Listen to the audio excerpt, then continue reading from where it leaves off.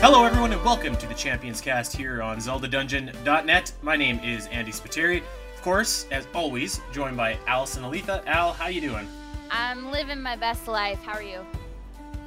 I'm pretty good. Can't complain. We've also got a very special guest. You know her as the face of Zelda Universe. We got Amanda on the show with us today. How's it going? And thanks for coming on with us. Doing great. Thank you so much for having me. I'm so excited to talk with you guys. Yes. It feels like a long time coming, and I was just saying, like, before we got started here, you and I are the only people in the world, I think the only two people in the world that have a Zelda show and have a Metroid show. So I think you're right. There's some kinship there, I feel like. Absolutely. This feels like a long time coming. Really excited to have you on the show. You make the videos and then the Zelda news roundup for Zelda Universe, but just for anyone out there that isn't familiar with your work, tell us a little bit about you, what you do, and where we can find you on social media. Okay, so I'm Amanda. I am with Zelda Universe. I started off as a news writer, and now I host the news series each week. I host Zelda News. I'm also usually on convention panels, typically, when we have conventions and can actually go live and all that. I host a lot of the Zelda panels that we do through Zelda Universe, and I'm also on their podcast. And then I'm on the Shine Sparkers podcast as well. Yes. I host that one. That's the Metroid podcast that I host. And you can find me also on Twitch. I host my own show, and then I'm on the Zelda Universe show every Sunday. I play a show called Running Blind, where I play games I haven't played before, so that's always fun, especially when it's like a game that everybody else has played before and I haven't, so it's just like getting to experience that for the first time while everybody else cringes because they all know what to do. But on social media you can find me at Amanda Van Hyle, and Van Hyle spelled Vanhiel. There you go. And I'm going to put over the Shine Sparkers podcast for a second here. I have a Metroid podcast as well, but I listened to that one, I caught up on that one a couple weeks ago, and now I'm up to date. Really, really cool interview with the voice actress of Samus. Oh my gosh, that was so awesome getting to talk with her. Like, when I found out we were going to get to talk with Jessica, I was like, oh my god, fangirling here. Really, really, really insightful, and I had a good time listening to that. So yeah, make sure that you check that show out, because I'm a big fan of that, and by God, the more Metroid content that we have out there, the better. That's right. All right, well, we have got a good Zelda show for you guys today. We don't still have much in the way of Nintendo news, Zelda news, nothing. We know that Breath of the Wild 2 and Metroid Prime 4 are out there stuck in Inception limbo. So today, we asked you guys to head over to Facebook and give us all of your questions about Ocarina of Time specifically. So without further ado, we're going to get into some Ocarina of Time Q&A here. Are you guys ready? I'm ready. I am as ready as I can be when it comes to a Q&A. I always get nervous when I get put on the spot, so we'll see how I do. Well, we'll try our best to cover for you, but some of these questions make me nervous too, because they're pretty in-depth questions, are they not? Yeah, they definitely are. Some things I have questions. What the heck are you talking about? But we'll get there. Yep. Okay, well, Allison, how about you kick us off here? Dave wants to know, how come we never see the Kokiri again? They're much more interesting than Koroks. First of all, do you think that they're more interesting than Koroks? I mean, I don't know. I really like Koroks, but I understand that we only saw them once, and everybody's just kind of like, well, where'd they go, and what happened to them, and why don't we see them ever again? And I guess it's one of those things that they evolved, right, during Wind Waker, because Hyrule was flooded, and, humans couldn't survive underwater, so they evolved into these little flying tree sprites, as far as I know. Anybody could correct me if I'm wrong, but that's why we never see them again, because, they're still technically Kokiri, and they're still technically protected by the Deku Tree, but they just had to evolve to survive, the destruction of their world, so that's all I know. Yeah, I definitely buy into the theory that sorry, didn't mean to interrupt. But yeah, I definitely buy into the theory that the Kokiri evolved into the Koroks, because it's said in Ocarina of Time that the Kokiri cannot leave the forest. So after everything happens, and like with Wind Waker, everything floods. Well, something had to they couldn't leave, so they turned into Koroks. And that explains why the Koroks are just so sprightly and fun and like childlike. Well, the Kokiri never really age, they don't grow up. So they're essentially like the Lost Boys of Neverland. So they just turn into Koroks and stay fun and happy forever. Yep. And I think that they really just like actually say that as a matter of fact in the Wind Waker, right? Like that the Kokiri evolved into the Koroks and stuff like that. So I think that there's a good reason that we don't see the Kokiri again. But I also think that like from kind of a storytelling perspective, it's almost better that you don't see them again either, because then they have that like aura of mystery about them, and they're kind of like these mysterious like forest dwelling creatures that aren't there anymore. So I think that that's a pretty cool kind of trope. And I will agree that I think that they're more interesting than Koroks, but again, that kind of adds to the mystique, and it's like if you go back to it too much, then it's not as interesting. So there you go. Yeah, that's fair. Let's move on. Richard wants to know, would you like to see the Deku Scrubs return? If so, as enemies or like a race of people in Majora's Mask? Amanda, what do you think? Oh, definitely like a race of people in Majora's Mask, because Deku Link was just so adorable, and I liked the Deku Palace a lot. I thought that was really neat. So I'd like to see them come back as good guys, because there were still some nice ones, like in Ocarina of Time. They were like businessmen, so there were just a few cranky ones that were out there like causing problems. But I think for the most part, they can be good guys. So I'd like to see them come back and be a race of people. Yeah. Yeah. I had I pitched. God, it seems like forever ago, but when Final Fantasy VII Remake came out, I pitched an Ocarina of Time style remake, and I had the Deku Scrubs in there, and like they had a thing called Wood Street, which is like a play on Wall Street. I think that there's a lot left to get out of the Deku Scrubs.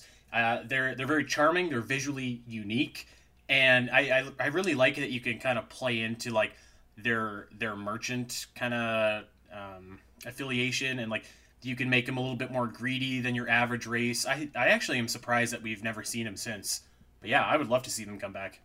I would too. I really liked, and I wouldn't be opposed to it being both, like a race of creatures and just some enemies, because if I'm thinking about the Zora in A Link to the Past and A Link Between Worlds, because like the Zora were evil for the most part, and I can't say for A Link to the Past, but in A Link Between Worlds there were good Zora that you talked to. So it would be kind of interesting if there was like, a faction that was just kind of like evil. They didn't like humans and they just attack you because they're monsters. But then, that there's the kind like in Majora's Mask where they have a sense of like, I don't know, dignity and humanity, and they want to coexist and that kind of thing. I'd really like that. I'd like that for a lot of, returning races. That'd be really cool. Well, that's a 3 for 3 for our boys, the Deku Scrubs, to come back. So, hopefully, one thing that I think Breath of the Wild was so good at was like bringing in all of these different races and stuff like that. Maybe we can even see an expansion of that kind of concept in Breath of the Wild too. I'm hoping. So we will see. I got a mouthful for you guys on this question, so you're gonna have to buckle up and tell me what you think. Jetiel asks, Ocarina of Time splits the timeline into 3 parts: adult, kid, and downfall. The first 2 make sense since it's time travel, but the last one doesn't make sense unless someone else time travels after Link dies. There is a theory that that person is Zelda, and she went around helping Link as Sheik because he failed the first time. Not only help him in the ways we see, but also by teaching the Windmill Man the Song of Storms and other ways, etc., etc., making him think that he does everything on his own. What do you think of that theory? Jeez, that's I've lot. never heard that theory. I've never heard that either. That's interesting. I mean, it makes sense. Like, if you consider, Zelda doesn't do anything after the 7 years that Link sleeps, and he goes through all this, and he dies. And she's like, well, crap. I'm going to back travel and become Sheik, and I'm going to help him. And that's what we see in the game. Is that what... I think that's what the theory's saying? I think that's what the theory is implying, that the whole thing would take place in a downfall setting. Interesting. Yeah. I like it. I think it's kind of cool. I know a lot of people are kind of really iffy about this split in 3, like I know Andy is, but I personally like it, and I think it makes things kind of, like, different and intriguing, and you kind of get to go in these 3 parallel like realities. And I think that the Endgame, Avengers Endgame kind of mechanics of time travel explain this more to people, in my opinion. So I like it. I think that's a cool theory, and I'm down. I'm here for it. Okay. Yeah, I definitely like it.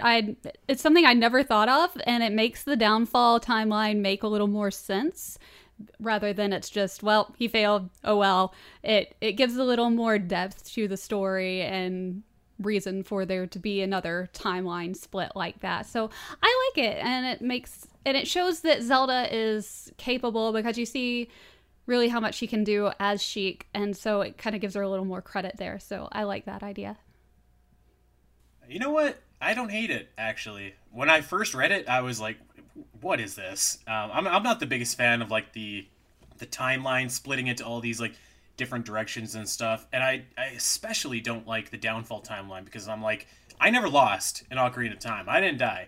So this would actually kind of make sense of that different timeline, and you know, I'm down for it. If it can retroactively make something that I think doesn't make sense make a little bit more sense, then you know, I'm for it. It would definitely be. It's definitely an interesting concept that, you know, like you kind of said with Avengers Endgame, it's like putting the pieces back in the correct order even after you've lost to make a different timeline, but like maybe that other timeline still exists in the fashion. So you know what? I don't hate it. I think that it's actually kind of a cool theory. Now that I'm kind of hearing you guys elaborate on it out loud. So yeah, that's it's interesting. Nice. David Lasby, one of our editors, asks, would you like to see Nintendo further explore the idea of Link as a war orphan and perhaps develop his family history? I'm going to say no. I'm not really interested in that, if I'm going to be honest. I think that what we got at the beginning of Ocarina of Time was probably enough. Yeah, I don't know. I just like, you know, I like my Zelda whimsical and colorful and cheery, and when I hear terms like war and orphan and like that kind of stuff, I'm just like, yeah, I don't know.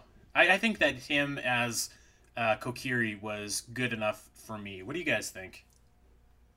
Yeah, I think Zelda is very much an optimistic series, and so I think if you dwell too much on what Link went through prior to his adventures rather than looking forward to the future, I don't think it would have the same feel. I mean, it would be cool. I really like theories, and because it's just fun coming up with possibilities of what there could be. So, you know, if somebody came up with like a cool idea behind it, then I'd of course read into it and be interested and go, hey, that's pretty neat.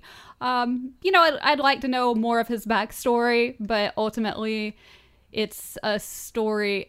Zelda's a story of optimism, not a story of sadness and depression. Yeah. Yeah. I mean, you could say that you could get the story of like his origin story and where he comes from, and it could be depressing, but he still comes out of it, you know, becoming the hero, and that could be the optimistic part of it. I personally would love, I always love a good origin story, so I would love to see more about where he comes from, where his roots are, what exactly happened that made his mother run into the forest and, you know, drop Link at the Deku Tree's feet, like roots. I was gonna say feet, but he doesn't have feet. I personally would like to know that information. I understand that there's an air of mystery to Link, and he was always supposed to be, you know, the player's Link into the game where it feels like they're playing. But I just feel like we're at the point now where Link just feels like his own character, and I would love to know more about him. So I think that I would say yes to this question. Okay. Well, Allison, we have a question specifically just for you here. Oh my God. From one Andrew Mabbott. How many Deku sticks would it take to build Hyrule Castle using only Deku sticks? I'm gonna shout. How did this question get in here? First of all, shout out to my brother. This is my brother's question. I actually asked him because he wound up liking the Facebook page, and I was like, "Hey, we're doing a question thing. Maybe we'll read your question." And of course, he had to be a complete dork and ask something silly. So, how many Deku sticks would it take to build Hyrule Castle? 16 million. Woo! Al, do we have time for a quick story about Andrew Mabbott at the Zelda Dungeon Marathon? Is it appropriate? Maybe not. Yeah, maybe not. Okay, let's move on. Gray asks a really good question here. How could Ocarina of Time be improved? Would post-game content like optional bosses and dungeons be fun? Amanda, I'll let you kick us off with this one. Oh, that's a good question. I had not thought of that. How could Ocarina of Time be improved? You know, to me, the only way Ocarina of Time could be improved is for there to be, like, another direct sequel. Not as much as Majora's Mask is wonderful. A direct sequel to the events of Ocarina of Time. So rather than just, like, a few extra bosses, I'd rather just see, like, a full second game, just a continuation of the story of it. Now that, like, all the sages have revealed themselves and can continue what's happening there. So something that happens right after Ocarina of Time, but before Twilight Princess happens. Yeah, I'm all about that. I think that Ocarina of Time is as close to a perfect game as any game ever made. I think that like Ocarina of Time and Super Metroid are the two that I think are like the perfect games almost. So I don't. It's almost tough to say. Like, on one hand, I feel like I wouldn't want to mess with that. So like I almost wouldn't want to improve anything. I mean, on the other hand, like of course, if it had more bosses, more dungeons, that would be really cool. I don't think it would take away from the experience, but I do think that we had a question later actually asking us our least favorite thing about Ocarina of Time, so maybe I'll save my answer for this segment, but there's one little nitpicky thing that I have that I think could improve the game. Other than that, I mean, like I said, like this is a perfectly blended cocktail, like I don't know if I want to add in a whole lot of extra ingredients to this because it goes down fantastic as it is right now.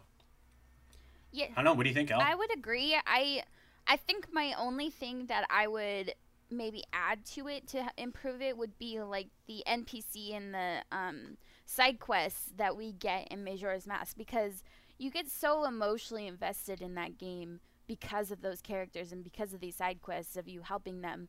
And I understand my emotional connection to Ocarina of Time and like the three main characters and the sages, but it would be nice to have like a little more involvement in the rest of the world. It kind of feels like you're just there for the main event at the end, So I think that could make it just the absolute most perfect game. As far as like optional bosses and dungeons, does Ocarina of Time have a kind of enemy gauntlet like some of the other Zelda games? Because that would be kind of fun, I think, as an option at the end, like a Cave of Ordeals or whatever. The Gerudo Training Grounds is probably as close as we get to like an optional kind of a gauntlet in that game. So yeah, that's fine. All right, let's keep it moving here. Reed asks a fantastic question that I feel like is a no-brainer. What do you think of an Ocarina of Time remaster in Breath of the Wild's art style? Sign me up, Reed. Sign me up. That sounds cool.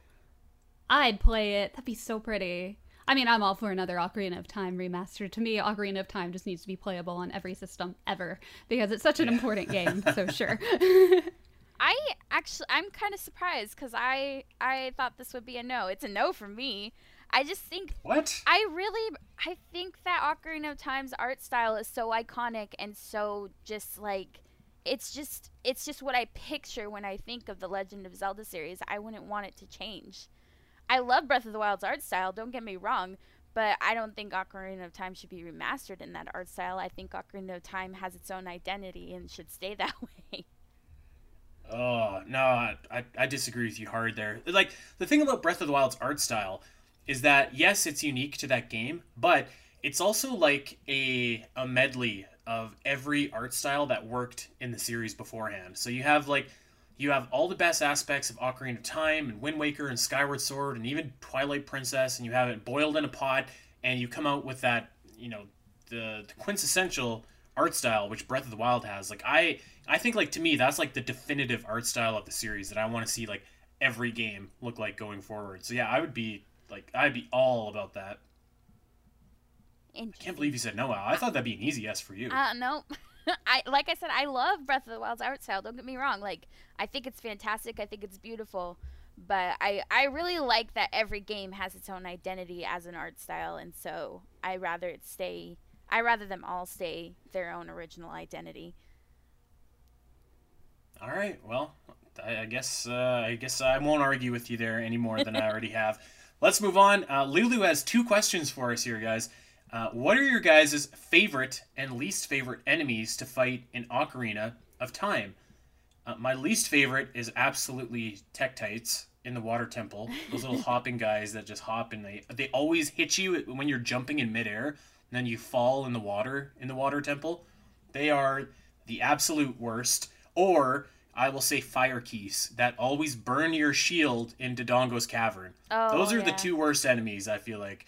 I don't know. Do bosses count for the best enemies? I was gonna say a They boss, totally so count. yeah, I think Twin Rova, if bosses count. That's an awesome fight. for sure. What do you think, Amanda? My favorite boss fight is the Dark Link battle. I really enjoyed that, just because I feel like there's so much meaning to the fight. It's kind of like that scene in Empire Strikes Back where Luke like fights like fake Vader or imaginary Vader, Force Vader, and then like sees his face on it. So it's fighting his own inner battles. So I really like that. I thought that was really neat. I also like Bongo Bongo because that was just fun, and Yes. I also like fighting Dead Hand just because they're terrifying, and I just like them gone.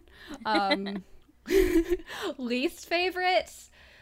Oh gosh, I'm gonna have to say Wall Masters just because like I always scream as soon as they get me. So I'm gonna have to yeah. say Good them. answer. They Good make me answer. scream. Same, except it's more from rage. Yeah, that too.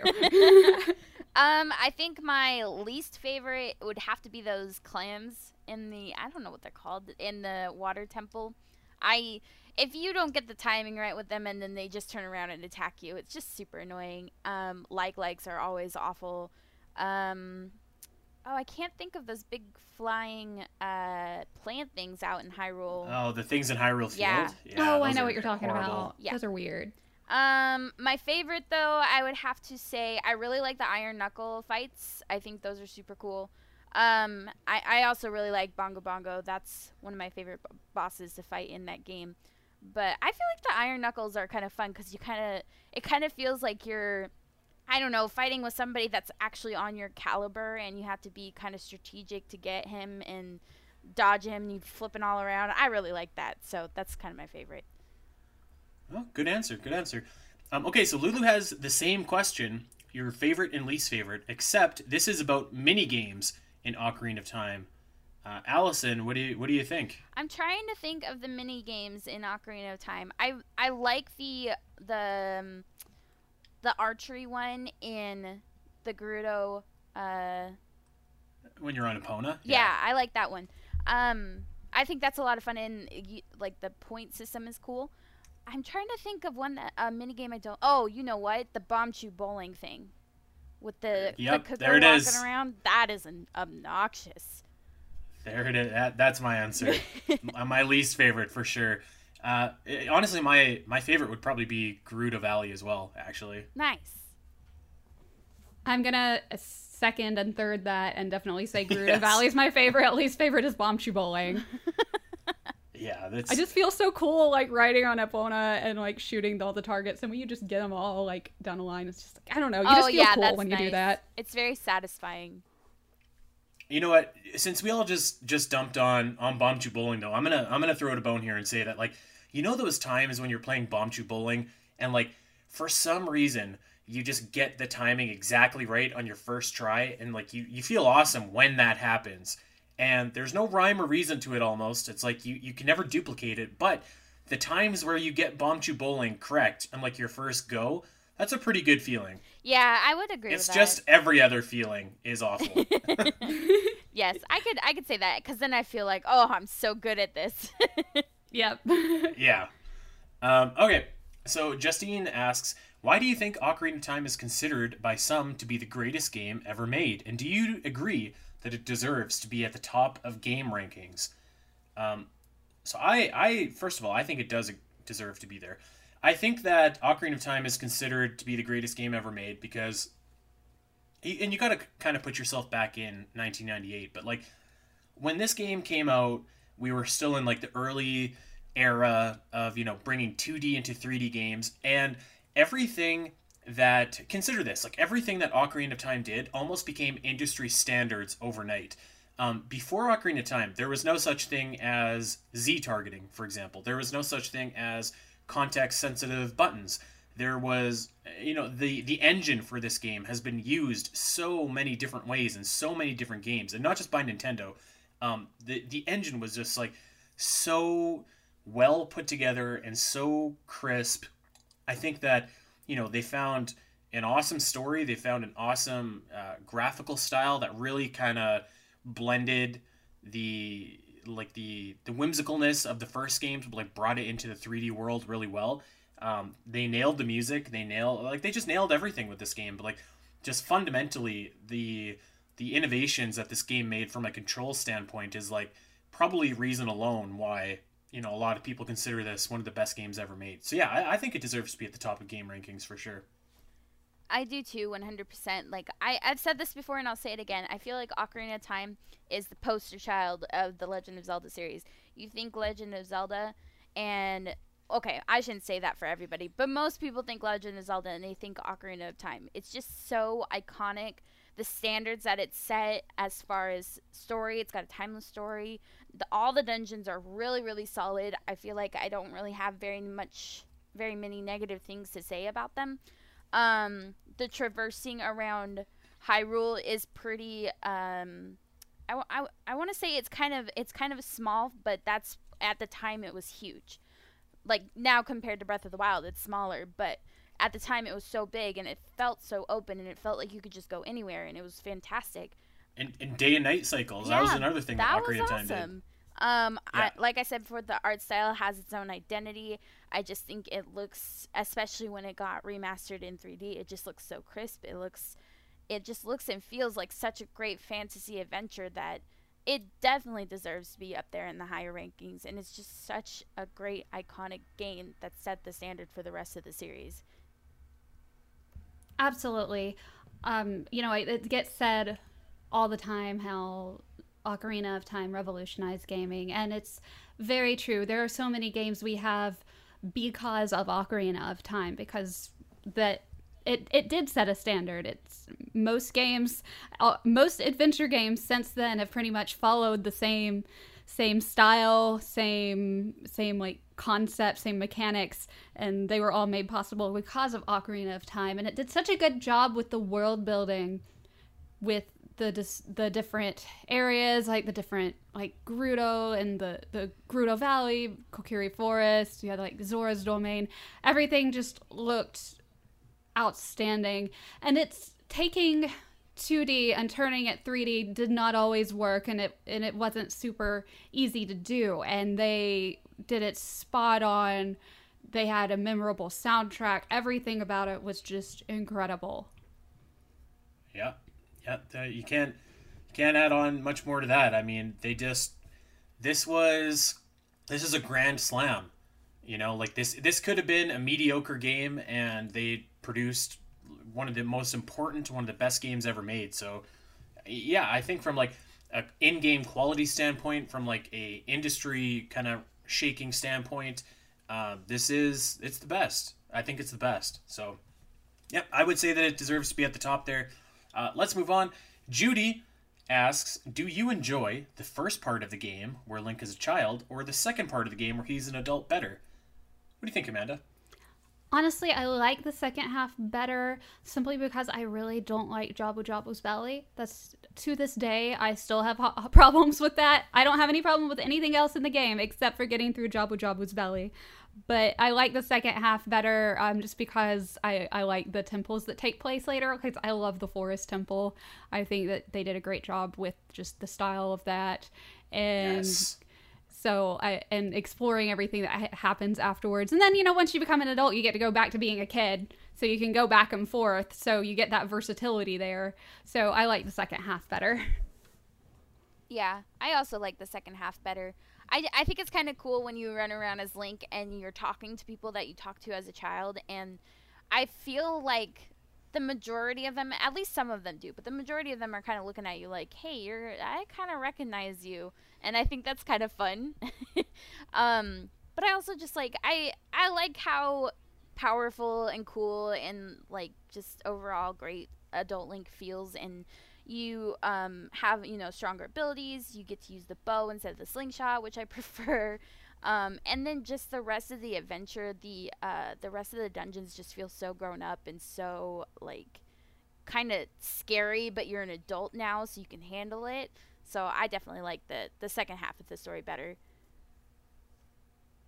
Yeah, I'll agree. I like the second half better, probably just because there's more dungeons, honestly, to go through, and it's like it's the longer part of the game. I like the first half though. Like playing as a kid is very nice, but it's almost like so that's basically like the setup, and then when you're an adult is the payoff. Kind of like you said, like when you see all the people that you met as a kid and you come back and help them and whatnot. It's easy to say that like the payoff part is better than the setup part. So yeah, I like the second half better. I am also a massive fan of the Forest Temple, but I mean really I think that all of the temples in the latter half of the game are like fantastic. So yeah, I like both, but if I had to pick, I would say the adult portion is a little bit better to me. This is a kind of cool question, guys. So David Nystrom asks, it's been theorized that in development, the medallions adult Link collects in the temples could have been used as items similar to the medallions in A Link to the Past. If they had been, what do you think each one's ability would have looked like?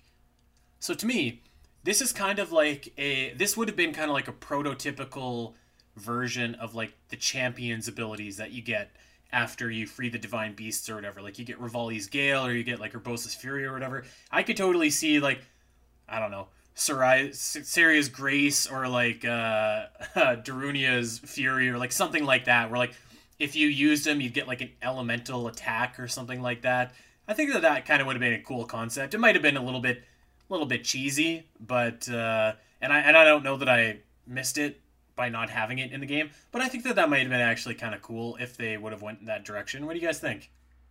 I kind of think I feel like they did this in Hyrule Warriors with Sheik's like bonus attacks. If you get like a certain combo right, you get an elemental attack for her, and so you could get a fire attack, you get a shadow attack, a light attack that kind of electrocutes everybody, and the icon that pops up looks a lot like the medallions. So I feel like if it was in this development, they kind of like they've used it elsewhere. Maybe even like Andy's saying is they used it kind of like in Breath of the Wild. But I think like if you had the fire medallion, it would be like volcanic rocks falling down, or the shadow attack. It just again, it's making me think of Sheik's attacks that she has that are elemental in Hyrule Warriors. So it's definitely a possibility, but I like Andy said, I don't think I missed it by not having it in Ocarina of Time. Yeah, I mean, we already had, like, Dense Fire and Ferora's Wind, Neighbor's Love, and all that. So we already had, like, some use of, like, elemental attacks in a way. I never really used any of those, though. Like, I already always got them, but I never actually did anything with them. So, I didn't really see... like you were saying, Allison, I don't really think we missed anything by not having it, but it would have been cool just for it would have been like a cool cutscene if anything else. Just the animation that would have taken place with it would have been neat to see. But yeah, I think it was pretty much what we have now, like with the champions and Urbosa's Fury and Daruk's Protection and all that. I think it probably would have had something to do, but we already had so many items in Ocarina of Time and so many abilities that I think it just would have been too much. Yeah. Yeah. I mean, I was going to ask, like, how often did you actually use, like, the Quake Medallion or any of the other ones in A Link to the Past? Because I never did. Yeah, not a lot. I liked them, but I didn't use them quite that much. God, Moss is going to kill me for not remembering which one, but one of them is required to get into one of the dungeons, and I think it's the Quake Medallion, I think it's but the I can't Quake, remember. yeah. The only reason I remember that is I played A Link to the Past not too long ago. Nice. So that I think is the only one that I used, and I used it once to get into the dungeon, and I think I never touched it again after. All Fair. right, so Diego is here with a really interesting question that I actually had to look up some information on because I did not know this. He asks if Ocarina of Time stuck with its original plan and made it a first-person game, would Zelda as a brand still be where it is today? Now, I have a question for you guys. Had you ever heard that before? I had never heard that before. I think I have in a previous podcast that we've talked about, but I could be wrong. I don't know. That was news to me, and I was like, what? So I went and looked it up. Apparently, back in 2008, Shigeru Miyamoto actually gave an interview where he said, quote, at first, when we were developing Ocarina of Time, I even proposed using a first-person perspective just to give a little bit more immersion to the player. I thought that would be the best way of enabling players to take in the vast terrain of the Hyrule Field, and et cetera, et cetera, et cetera. Man, that's really, really a what-if scenario to think about, because, like, as we were kind of saying, like, Ocarina of Time, the game that we ended up getting, was so, like, perfect, basically, and it had so many ideas that became these industry standards overnight that it seems almost unfathomable to imagine it in a first-person perspective. But, and I was thinking of you when we got asked this question, Amanda, you could almost say the same thing for Metroid, and that's exactly what they did. So it's really interesting to think about. Yeah, the biggest difference there is just because I'm curious to see the influence that a first-person Ocarina of Time would have had on the game industry, just because the way we know Ocarina of Time as it is now, that's pretty much how all adventure games got based on after that. So I wonder if that means that there would have been more first-person adventures afterwards. And we've got like the first-person Metroid with like Metroid Prime and all that, but then there's 2D, which is platform. The idea of Zelda being in first person, I can't even I'm trying to just imagine that right now, and I just don't know how that would have translated. Like, I just don't think it would have been nearly as good, just because it's such an adventure. I just don't see it. It's weird. Yeah, I'm in the same boat where I keep trying to think about it and think, no, after they did that, they would have like hated it and changed the future games. But like, really, would they have? Because if it had gone well, if it had solidified the fact that Link is supposed to be your like avatar into this game, and it made it so that you're more immersed in first person, like it's hard to imagine, but if it did happen back then, I think it really would have changed because of that concept alone, that you are Link, not Link is his own character. It just would have solidified that and made all the future games going forward, at least the 3D ones, more of a, like, they would want to keep that. So it is hard to think about because we don't have that, and at least at this point, 35 years later, we know we wouldn't like it. But just imagine in 1998 having that, it probably would have just completely changed everything. You know what, though? I don't know that we wouldn't have liked it, because I'm thinking of a first-person Zelda game, and I'm thinking of Skyrim. Like, it would be kind of like getting Skyrim, but in, 1998 versus, when the Elder Scrolls really started to pick up with like Oblivion and Morrowind and stuff like that. Because, I mean, keep in mind, Morrowind didn't come out too terribly long after Ocarina of Time, maybe like 5 years or something. So, like, in my mind, I'm thinking, like, would this series have progressed more in the direction of what we know to be Elder Scrolls right now? So, like, it's weird to think about. But also, like, and going back to Metroid for a second, too, like, in Metroid, you have such a distinct, like, there's two distinct series. There's, like, the Metroid Prime series, and then there's just like the Metroid series, which is the 2D platforming games. So it's weird to think that like maybe the Zelda could have followed that similar approach, where it would have had like your first person, let's just call them Zelda Elder Scrolls games, and then like your traditional top-down 2D Legend of Zelda games. So that's a weird parallel universe that I think that we could be living in. But I think that it's funny that idea kind of got shifted towards the Metroid series, which again I think is like, if you were talking about that in 1998, that's just as unlikely a series for anyone to say like, yeah, this makes sense in a first person perspective. It's so weird to think So, yeah. about. What could have been, I guess. Yeah. I wonder how we would relate to Link as a character, because when it's through a third person perspective, even though it's still like Link is like your avatar or whatever, you still see him as somebody else. And Ocarina of Time, it's not like it came out that long after the Legend of Zelda was a grand total of 12 years old when Ocarina of Time came out, whereas Metroid had been around a little bit longer to get Samus more established as who she was. So I'm curious as to how that would have made us all see Link, or if he would have even been an established like personality or anything of that nature. The more we're diving into this, and what Andy brought up with Skyrim, is it just made me think about how I play these two games totally different. Because when I'm playing Skyrim, I am thinking of myself in this adventure and making the decisions based on if I was in this adventure. But now with Zelda, how it is now, I definitely don't think of myself as Link. So I'm wondering, like, if Andy's right, if we would have liked that back in 1988 and now, or 1998, sorry, and had been put into that spot of the character, and you would think of yourself going through that adventure, not just following Link through this adventure. Yeah, I don't know. I mean, to be fair, Skyrim also lets you like customize your character, so it's easier to think of like the character as being you versus you're playing as Link. So yeah, it's a weird parallel universe that we could be living in, and it almost makes me wish that they had like, I don't know, it makes me wish that they had like built the game and like not released it, but like the skeleton of that game was still hidden out there somewhere. Maybe it could have been shown off in the Nintendo Giga Leak that just happened. Mm-hmm. That would have been cool.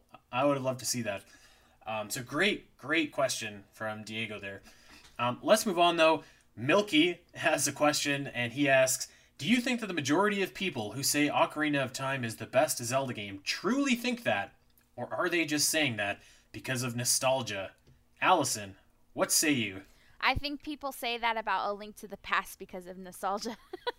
Oh, I'm take that, Mossies. I'm just saying that because that is exactly what I was doing for years and years, and then I played it a couple years ago, and I was like, "What the heck is like?" I like the game, I like the story, but like it was not as I remembered it as a child. Like I just have fond memories of playing it with my brothers as a child, and then I played it again, and I was like, it's okay. I don't know. People probably do that with Ocarina of Time, but for somebody who like us who play that game at least once a year, it can't be from nostalgia. You don't play a game once a year because of nostalgia. You know what I mean? Wow. That's a fire take, Allison. I'm gonna get so fired. Jeez. Amanda, what do you got to add to that? I mean, I'm gonna have to agree because my thoughts on Link to the Past are the same. Especially because, like, so the first time I ever played A Link to the Past was actually just a few years ago. I think it was like 3-4 years ago that I played A Link to the Past for the first time. And despite the fact that I've been playing like Zelda since I was 12, Ocarina was my first game because I got it when it first came out, or my first Zelda game, sorry. And it's the benefit that Ocarina of Time has, though, to make people keep enjoying it, is it's been remastered so many times, so it still stays fresh. But I enjoy it better than A Link to the Past. And yeah, I'm gonna get my butt kicked for saying that as well. For saying that, like, yeah, this is a million times better, and Ocarina of Time's a million times better. People just like A Link to the Past because of the nostalgia factor. Like when I played it for the first time, I was just like, okay, this is cool, but it's not like the greatest thing ever. Ocarina of Time's better. I like it better. But Ocarina of Time did so much more for gaming as a whole, and it's just a perfect story. So, you know, I've got to say, it really does earn those accolades. Yeah, I think that it earns those accolades, but I am going to say that I do think that it's fair to say that a lot of people have a nostalgia for that game, and that factors into it being, getting the constant accolades that it does, which I don't think is a bad thing. I think that, you should have nostalgia for like good stuff that came out, no matter when, right? Like I don't have nostalgia for anything bad from like 20 years ago. If it was bad, I write it off. But if it was really great, then I'm like, yeah, this was great. I remember how great it was at the time when it came out. But Ocarina of Time also goes like the extra distance. Like it was great at the time it came out. It's still great today. So I think that nostalgia adds to it, but it doesn't need that to, make it the greatest game of all time to me. It just is it's a nice like cherry on the top of the cake there. It's like, not only is this what I consider like the fundamental, like mechanically most perfect game ever made, but this also reminds me of being like 12 years old and playing Ocarina of Time, which is fantastic. So yeah, I think that like it really is like the whole package, I think. So Fair. good question, but I think it deserves all the accolades that it gets. All right, Tony has a question. He asks, did you tremble as a kid when you first saw the Redeads outside of the Temple of Time, or was that just me? Yes. Oh my goodness. Yeah. Yes. Because you're like, what are these guys? And walk up to them and then they jump you and they're trying to kill you. At least that's what I did. And I was like, okay, these guys are bad. So yes, they were terrifying at first. They're terrifying now. They're not fun, but you know what? I hope they come back in Breath of the Wild too, because I think in that art style, it'd be absolutely terrifying and so fantastic. Yes. So, funny story, when I was playing Ocarina of Time for the first time, the TV that I was playing it on was starting to go out. And so everything started getting like a red tint to it around the time that the Redead started showing up. So it already looked like, they were already creepy, and then everything just looked red and terrifying. And I didn't know that was the television going out. I just thought it was the game itself. Oh, wow. And I was like, what the heck is going on? I was having nightmares from the Redead. They scared me so much. Like, I couldn't play it for a while, and then finally I picked it back up after I got a new television. I'm going, oh, well, this doesn't look, oh. So it was just the TV that was messing everything up. Well, never mind then. But I mean, they still startle me. I still scream every time like I see them. God, that red tint TV must have put you in a world of hurt when you saw Dead Hand. Oh my gosh, it was terrible. I don't even think I got to that until like I got a new television. I'm like, I can't do this. I can't do this. Oh my gosh. You know what? I'm gonna be macho here and say that they didn't scare me because you didn't freeze. But later Redeads in the game, when you're in like the bottom of the well, that's what scares me, is like when you can't move and they're creeping towards you and it's like, oh god. But those ones didn't scare me too much, but Dead Hand did. That dude is creepy. Ugh. Yeah. What a gross enemy. Ugh. I want to know how anybody came up with that idea of Dead Hand. Like, who thought of that design, and why did somebody think of that design? Like, how did that come to somebody? I want to know its backstory. I want to know what the heck created that thing. Like, right? What happened to it to make it like that? I want to know. You know, I know that we keep saying it, like we'd like to see this and that in Breath of the Wild 2, but man, that would be awesome in Breath of the Wild 2 to see old Dead Hand come back. Yeah, it would. Yeah, it would. I want to see it. He didn't show up in Majora's Mask, right? He is not in that game. I don't think so. No, I think he was so. just Ocarina. So that guy's been laying dormant for like 20 years. He's ready to pounce. Let's do it. Bring it back. All right, let's keep it moving here. Hero of Time asks, if the Nintendo 64 DD had been successful and You're a Zelda was released, how do you think the series would have been impacted by having an expansion of the story and world of Ocarina of Time rather than having the full sequel we got in the form of Majora's Mask? Interesting question. So for anyone kind of on the not in the loop about what the You're a Zelda was, there was a Nintendo 64 disk drive expansion that was supposed to be designed, and I think there's even a few prototypes of this out there in the wild, but it was supposed to be designed as basically what we would consider today as being DLC for Ocarina of Time. The Nintendo 64 disk drive did not take off. It was not a success, and the game was never released. But a lot of the ideas that they cooked up for this ended up being used in Majora's Mask and in Ocarina of Time Master Quest. So, it's interesting to think about what would have happened if this had been successful, because, I mean, you have to think that if the Nintendo disk drive had been successful for Ocarina of Time, they would have used it for many other Nintendo games, and perhaps Nintendo would have been more more savvy or quicker on the ball in terms of switching from cartridges to discs back when it really mattered back in the late 90s. And I mean, we probably wouldn't have got Majora's Mask either, which is really weird to think about. So on one hand, actually not even on one hand, on all hands, I'm glad that this didn't really pan out, because I don't know that Nintendo was ready at that time to put that extra content down. I don't think that they had an idea of what, I don't think they really figured it out until recently, like how to really handle DLC or like extra add-ons and stuff like that. I think that they were really slow in that race, and they were slow in the technology of discs as well. Like, even when the GameCube came out, they had those funky little discs instead of like your standard DVD discs. So, I'm pretty okay that this didn't happen, and obviously, we got Majora's Mask out of this, so that's a plus. And not only that, but we got Master Quest as well. So this is a failure that I'm pretty okay with. What about you guys?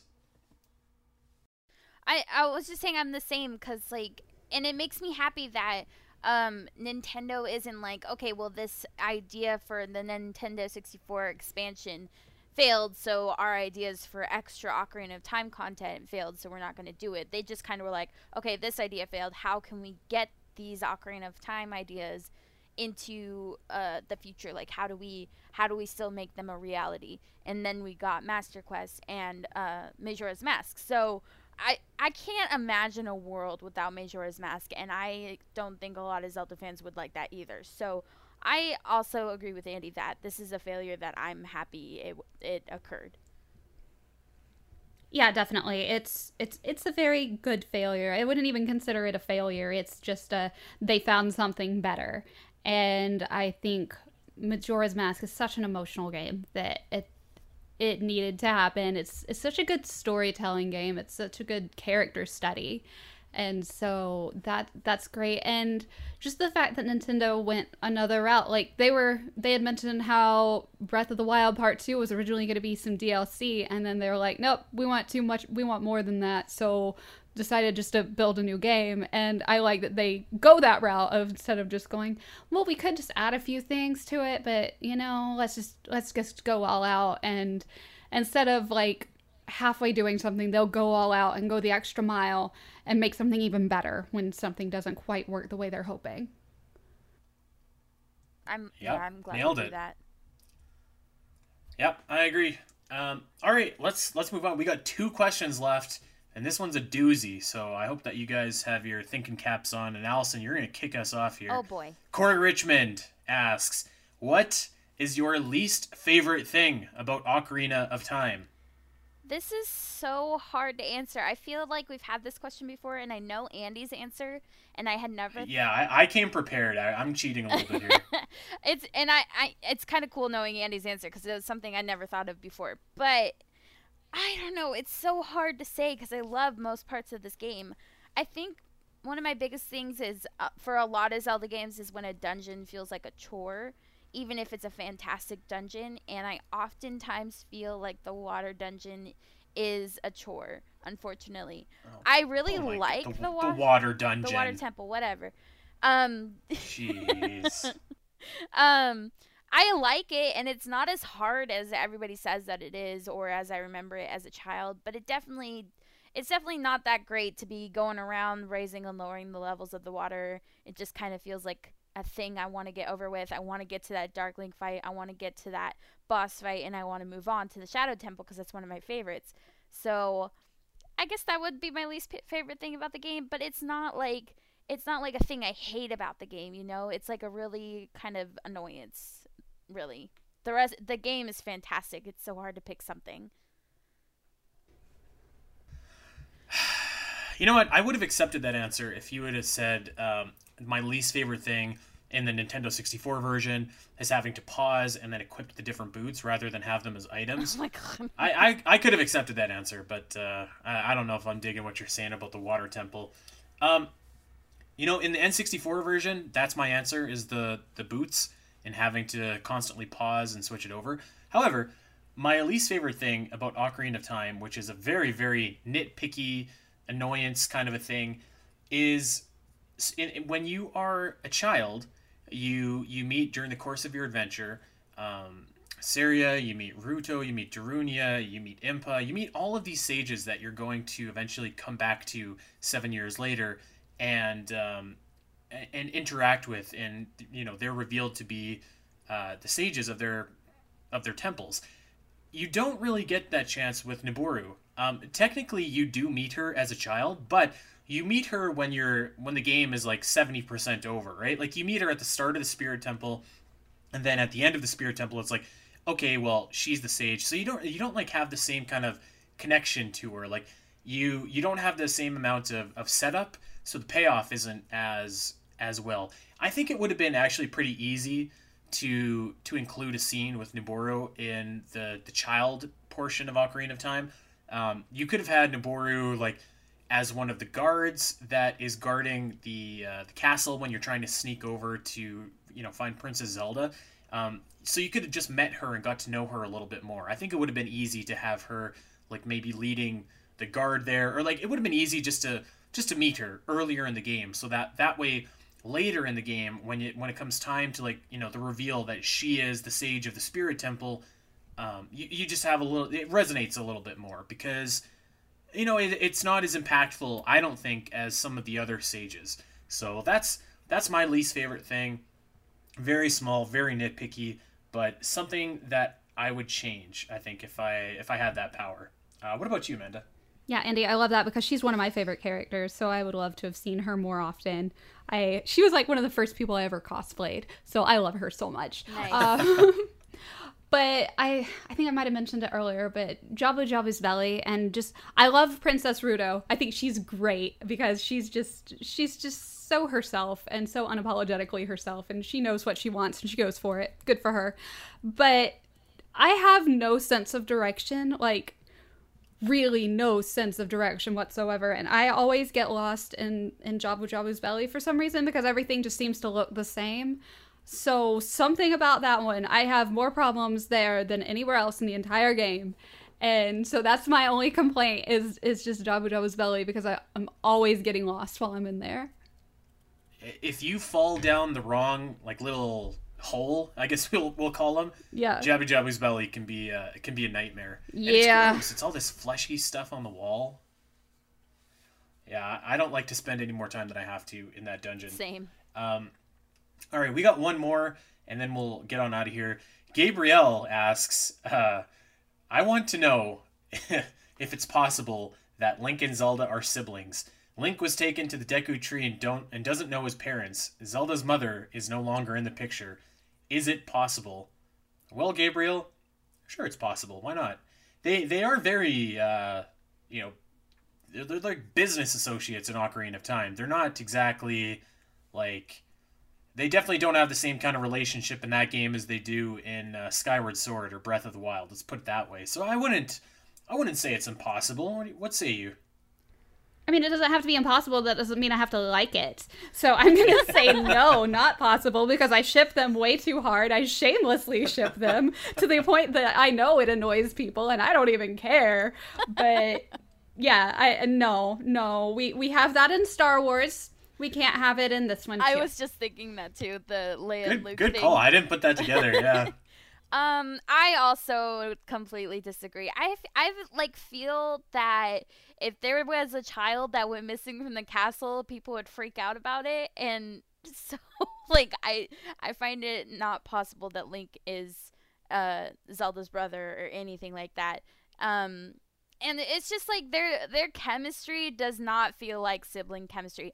I personally am not a huge shipper when it comes to the Zelda series, but their chemistry throughout the entire series, it just doesn't feel anything more than or anything else than what it obviously is implied they are. So I don't think they're siblings at all. You may be right. There's not enough sibling energy there. If my sister got captured, I'd be like, okay, Ganondorf, you can have her. Call me when you're sick of her. So yeah. Well, there we go. That is Ocarina of Time Q&A. I feel like we got some good questions in there. So thank you to everyone that contributed and asked a question over on Facebook. We appreciate that, and we appreciate you coming on the show, Amanda. This is a really great time, and like we said, long overdue. Yeah, absolutely. I'm so glad you asked me because this was fun. It is nice being on this side of the podcast instead of on the organization side. So it's fun being the guest this time. I feel that in my bones. Well, that is going to do it for us. We are out of here. We want you to head on over to iTunes, Spotify, you know the drill. Wherever you get your podcast, go like and subscribe to the Champions Cast. Leave us a 5-star review if you think we've earned it. And of course, recommend us to a Zelda fan in your life. Check us out over on Twitter. I am at Spateri316, and Allison is over at Allison Aletha. That's it. We are out of here until next week. We are going to be back with some Star Fox adventures. Until then.